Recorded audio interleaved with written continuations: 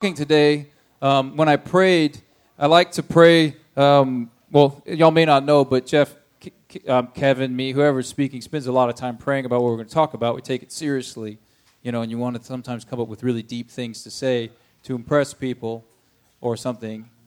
And sometimes God's like, pray. Why don't you speak about Thanksgiving? I'm like, oh man, that's like really cheesy almost, And then he started saying things to, well, whatever, I'm thinking I'm all deep, and I'm not. So when I prayed, I felt like God gave me this one slide, so I spent several hours making it. And you'll see there's one slide in there that I want to show you guys. This is like, for the message, this is the slide. He's going to find it back. So this is the slide I made for this message. And what I felt like God was saying to me, and what we need to talk about, and what we need to get kind of to be second nature meaning the kind of thing that just happens when we're existing, when we're around, when we're living, is that we would be grateful people. And I felt like God was showing me this was a big piece of it. And we're going to talk today about Thanksgiving. And like I said, Thanksgiving is a tradition in America, and it really, it's about giving thanks to God. It's not like we remember the Pilgrims thing. Yes, they did have a Thanksgiving-like event, and it did happen. But really what they were doing was continuing the kind of thing they did, which was give God thanks and have these Thanksgiving celebrations. And this was just the first one they did in America. And then presidents were like, hey, we should maybe do that. And then when you really find the first time it actually became a federal holiday was Abraham Lincoln. Like, other presidents had made proclamations of Thanksgiving and stuff like that, which is cool and nice. But then Abraham Lincoln thought, this actually should be a holiday. And he's the one who started that. And he started it during the Civil War.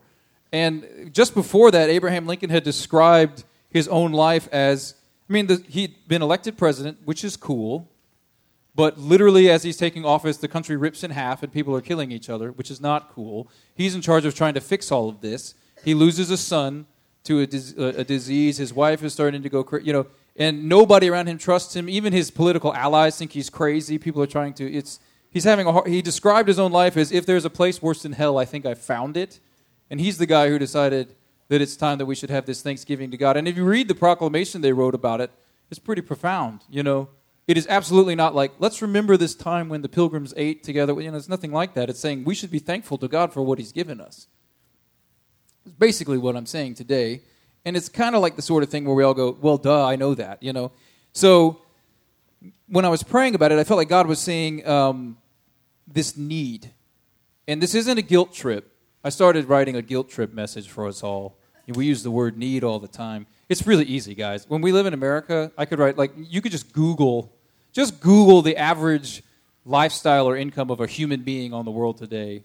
It's not, you can spend about 15 seconds doing that. Kids, go home and, with your parents' permission, search, average childhood or average, do it with your parents. Find out what kids have in the world. It's pretty convicting that we complain at all, but I decided to skip most of that because we do need things. You find the word need in the Bible. Psalm 23, depending on the translation you read, it says, the Lord is my shepherd, I have all that I need or shall not want. There are things that we need, and Philippians 4:6 says literally this, do not be anxious about anything, but in every situation, by prayer and petition, present your requests to God. Did anyone notice what I left out? With thanksgiving. This is built into our interactions with God. We're supposed to request things to him, but with thanksgiving. So how do we do this is what we're going to be talking about. And I'm moving very quickly. I know, I'm sorry, the pace is high. The focus is what we're going to talk about. What I felt like God was showing me with this slide of need is that our culture, and we are taught by our culture to focus on need, to focus on what we don't have, to focus on things that we don't even actually need. We just think we need. Even the whole way the whole advertising world works is they manufacture need. Because after the Industrial Revolution, they could make more stuff than there was people that needed it. So they had to make more need so that you would buy it. You can study this stuff. It's like they did that consciously and intentionally. We can make people need more stuff, so then they will buy more stuff, and then we will have more stuff to sell them. This is how it works. I'm not saying it's categorically evil. I'm just saying it's kind of soul-destroying. And so over time, there may be a small amount of good in there, but it's mostly not good. Because it promotes, and the type of thing that social media does is maybe slightly less, or like it's sneaky, all right? So like now you're not just needing an iPhone, which you don't need. You can't need an iPhone. I'm not going to go ahead and say that. There are things you need, but you can't need that, okay? Now, as Jason's, you writing that note? Okay. Jason's writing that note on his iPhone, I have one too. It's not, but I'm just saying when you're trying to say to your parents you need one, you can't need that. But in Christmas lists, it all adds up. And in the social media, like I was saying, now you just need to feel a certain way or be like this person or something way weirder than just, I need a shirt. It's like it becomes this constant focus of who we are not, what we don't have, and what we can't be, and this whole soul-destroying thing that I'm talking about. That's not how Christians are supposed to live. And it promotes 1 John 2:15 and 16 talks about what they like paraphrase, the lust of the eyes, the lust of the flesh, and the pride of life. This is the world we live in. You want, but we're calling it need, and it isn't. And the human default, I believe, is ungratefulness. Because I think that most of us were like, I'm grateful. And I think that I read something that Ann Voskamp said. It's like I don't actually know if she said this. She said something like this. So this is either kind of a quote from her or it's my version of it, which I like. Like if you're generally grateful, you generally aren't. You see what I'm saying? Like, I'm grateful, just in general. You probably aren't. Okay? So if you're generally grateful, you generally aren't. She either said that or I'm saying that based on what I read that she wrote. So it sounds good either way. Maybe I'll say I said it. But would you see at the fall of man, God has created a perfect paradise with perfection, with perfect everything. This is good, he says. And then you have this event called the fall. We call it the fall, where I believe a big core of that is ungratefulness. You've given me everything, but I think I want some more. Maybe I want to be like you, God. That's what Satan says. You'll be like God. The one thing you don't have, And this is the same trigger in our mind. And it's awakened, it's cultivated, it's fueled all day, all the time, okay? And I think you have to be really aware. Ungratefulness is sneaky because I think even things like worry and hurry are forms of ungratefulness. Deep down in there somewhere. You can be in a hurry for other reasons probably, but most of the things we say, I'm hurried or I'm stressed, if you get down to the very, very basic core of it, a lot of it is actually ungratefulness. Because we're trying to do something we don't, we do get worried about actual problems. I'm not saying we don't. But I'm saying that a lot of our lives are plagued by false versions of worry, which is at its core an ungratefulness. I found, Psalm 100 is a famous psalm. Famous, the whole Bible's famous. But famous in we quote it a lot. And I'm just going to read it, and then we're going to talk about it for a second. Shout for joy to the Lord, all the earth. Worship the Lord with gladness. Come before him with joyful songs. Know that the Lord is good. It is he who made us, and we are his. We are his people, the sheep of his pasture. Enter his gates with thanksgiving and his courts with praise. Give thanks to him and praise his name, for the Lord is good and his love endures forever. His faithfulness continues through all generations. This enter his gates with thanksgiving and his courts with praise. I don't think that when you're standing at the gates, God's gates, that the ticket in is thanksgiving, okay? Show me the thanksgiving. All right, check, move in. I don't think you should think about it that way. I think it's a description of people that are in communion with God. So if you're not full of thanksgiving, you might not be right now. You see what I'm saying? I don't want to get all judgy, but I'm just saying, for real, I think it's a description of what we're supposed to be like if we know God. Us, of all people. I think Americans in general, like our holiday, I like the fact that Thanksgiving includes everyone, if you follow what I mean, as a holiday. It's kind of nice to have a national holiday. But I think at its core, it's Christian, and we can even invite people into that. But we should be the most thankful people of everyone. And so I put thankfulness is essential to Christian life. And if we only look at our immediate circumstances for reasons to be thankful, we'll often be frustrated. Okay? Because we do go through bad things. God promises that will happen. So it's not just about reacting to what we have. That's what the guilt message falls short. Because I could make you pretty easily feel really guilty about how much you complain about everything in your life when it comes to your house, your lifestyle, your money, and all that. Like I said, it takes about 30 seconds Googling that to realize, oh, wow. like most adults don't have shoes and things like that. You know what I mean? It's just, we have so much and we complain so much. It's pretty crazy.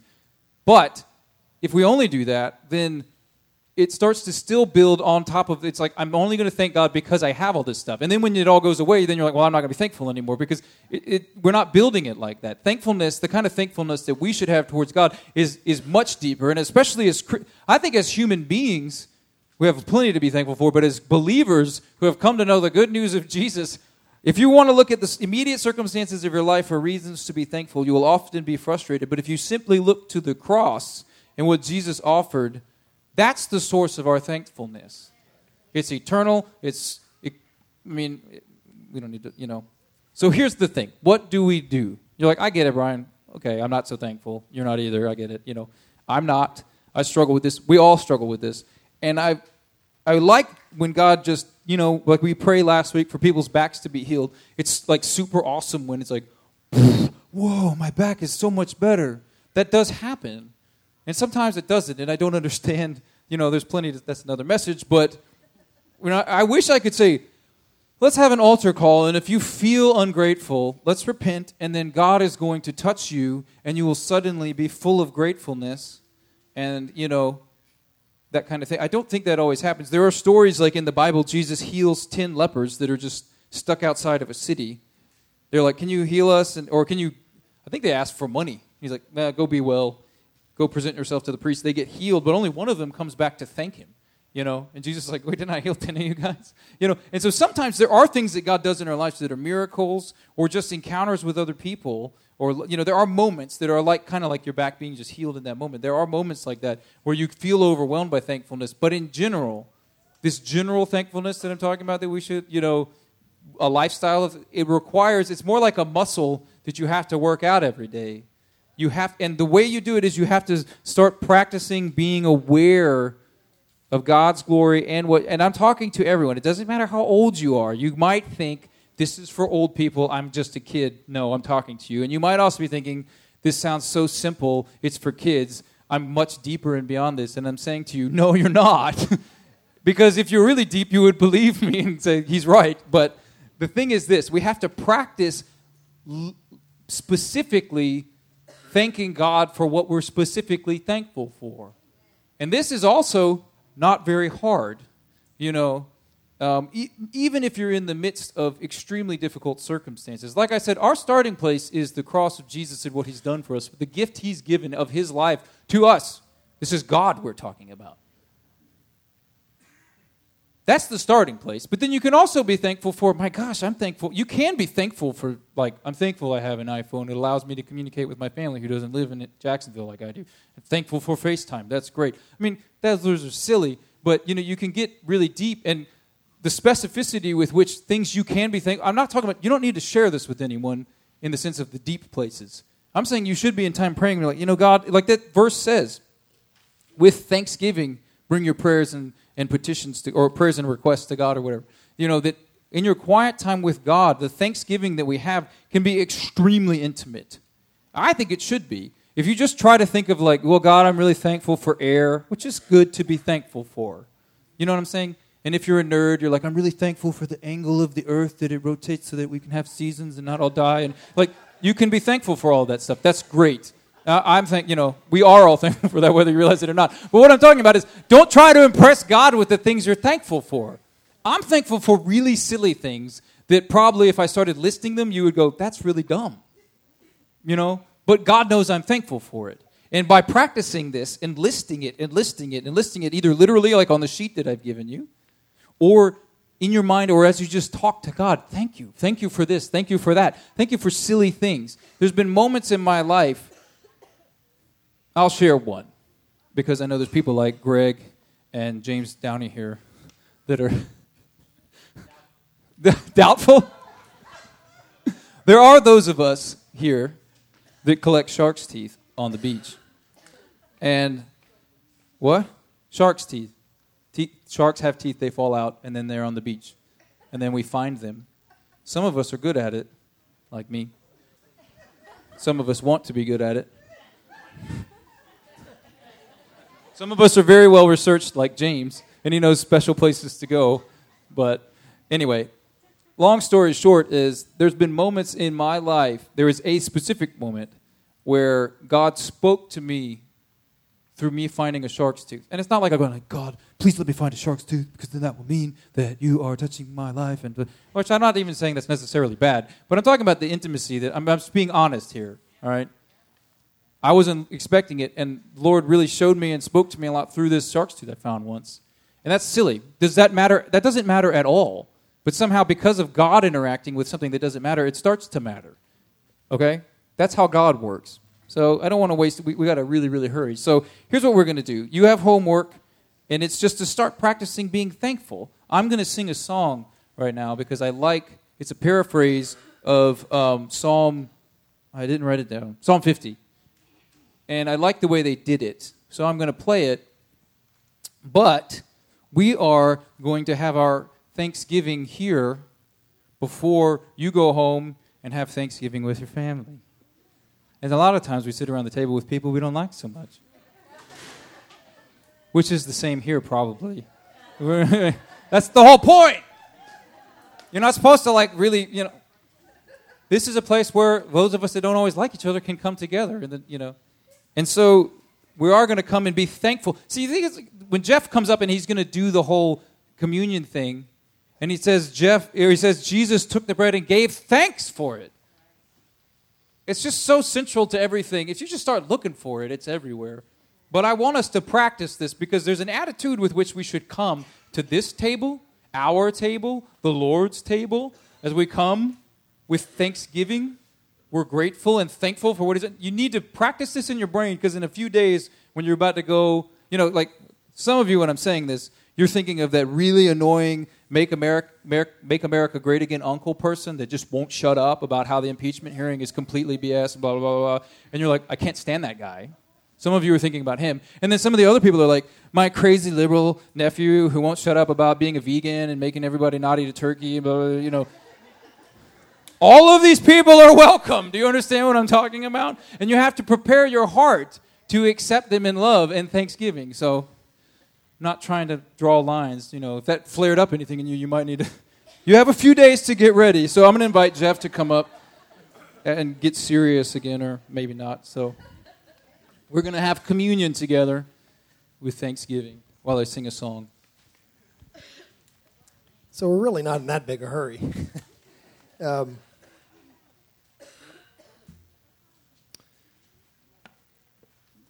So I'm not gonna preach on top of Brian's message, but I just want to say that this is such a central, key component of our life before the Lord. For me, so much so in ministry that when I come in here each week and pray in this sanctuary, in this place for each week as we're getting ready to gather, the picture the Lord gave me from the beginning of my ministry and carries with me every week still to this day is every week a Thanksgiving table. That this is like a place of thanksgiving that we come together and we gather around together and we give thanks to the Lord for what he's doing in our lives outside of this place. I took a picture when Brian was standing up here, and it's what I would call a pregnant picture. It's full. It has all kinds of things in it. It had the word need in the background, talking, I think such a key word, our need for Thanksgiving. And it showed the cross, and how our Thanksgiving's grounded in that. And it had, Brian standing here declaring, but it also had this meal. And, we know this meal by many names, and one of the names by which we call it is the Eucharist, which literally means thanksgiving or to be grateful. This isn't God giving us a meal to say he's thankful for us.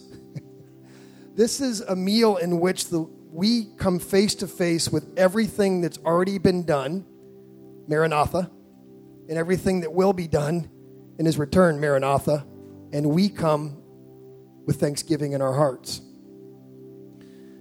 Carol and I have started, kind of new for us, we have communion every night now together. We're praying and then we're celebrating communion every night together. I'm not sure it's going to continue for the rest of our lives, but it might. But one of the things that hits me hard in my heart is the idea that Jesus says, as often as you think of me. And so it's just a distinct distinct honor and privilege as a pastor to preside over our family, our church family Thanksgiving meal. So I'm going to, as Brian said, do the papal blessing stuff, the serious stuff that really matters. I have a very low view of who can institute this. I believe, let me just say it might be heresy, I believe each and every one of you should and could celebrate this in your home all the time. Amen. I have a very high view of what happens when you celebrate it. Okay? And so do not wait. I'm not the priest that stands between you and the Lord with regards to celebrating this meal. Do it as often as you think of Him. Do it every day. You could do it at Thanksgiving, too. Do it at Thanksgiving. And so on that night in which Jesus was betrayed and He gathered His closest allies, his buds, his 2 a.m. buddies, and said to them, one of you's betrayed me, and each and every one of them hung there in that moment knowing that they would show up because we all betray Him. And on that night in which He was betrayed and he'd gathered them, he took bread and He did give thanks for it. And then He said these astounding words to them. He said, this common little bread, this, you see it everywhere. He said, this, I'm bringing a new reality or new revelation to you. This is my body given for you. They had no idea what He was talking about in the moment, but just a day or 2 or 3 later they did. This is my body that's given for you. Take and eat it and do so in remembrance of me and be thankful.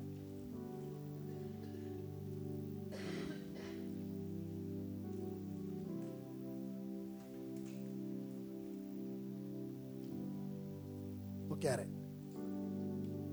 Behold the Lamb of God who takes away the sin of the world. Look at it. His body given for you.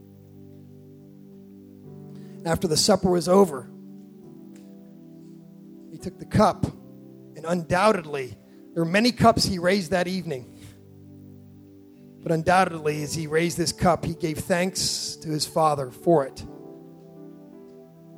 And He said to them, He said, this cup is my blood of the new covenant, given to you, all of you, each of you, for the forgiveness of sins. What can wash away my sin? Nothing but the blood of Jesus. Take it and drink it and be thankful for it, and do so in remembrance of me. And so, Father,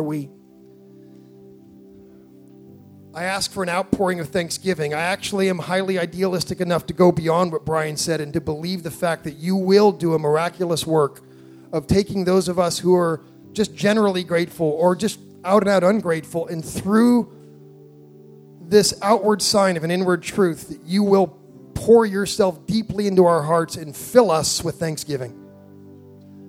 Let the spirit of thanksgiving be released on this place.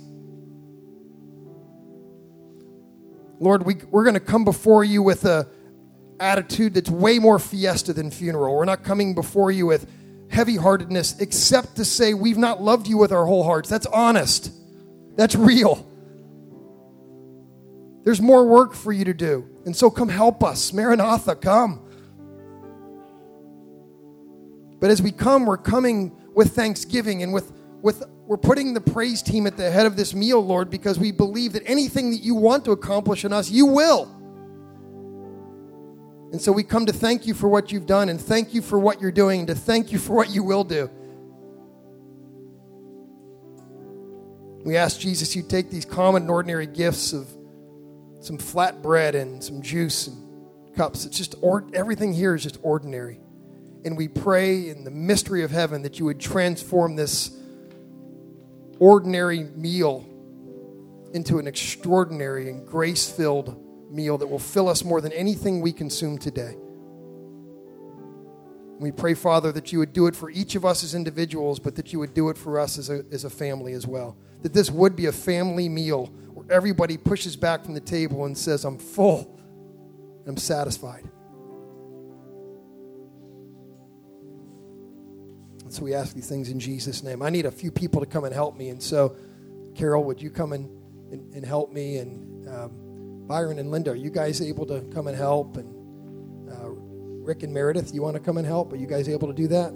Excellent. And so I'm going to serve them, and then just a moment, when we turn around and we make ourselves available to you, all are welcome here. If you love the Lord, if you're sorry for the areas of your life that you've fallen short, and if you're looking to give thanks and live in peace with the people who are around you, we say come. You don't have to be, this could be your first moment in this church. It's okay with us if you come. I actually believe this meal, this sacrament is a converting sacrament, that it could bring you to the point, if you take it honestly, where you cannot be wrong-hearted before the Lord to take this in a right way.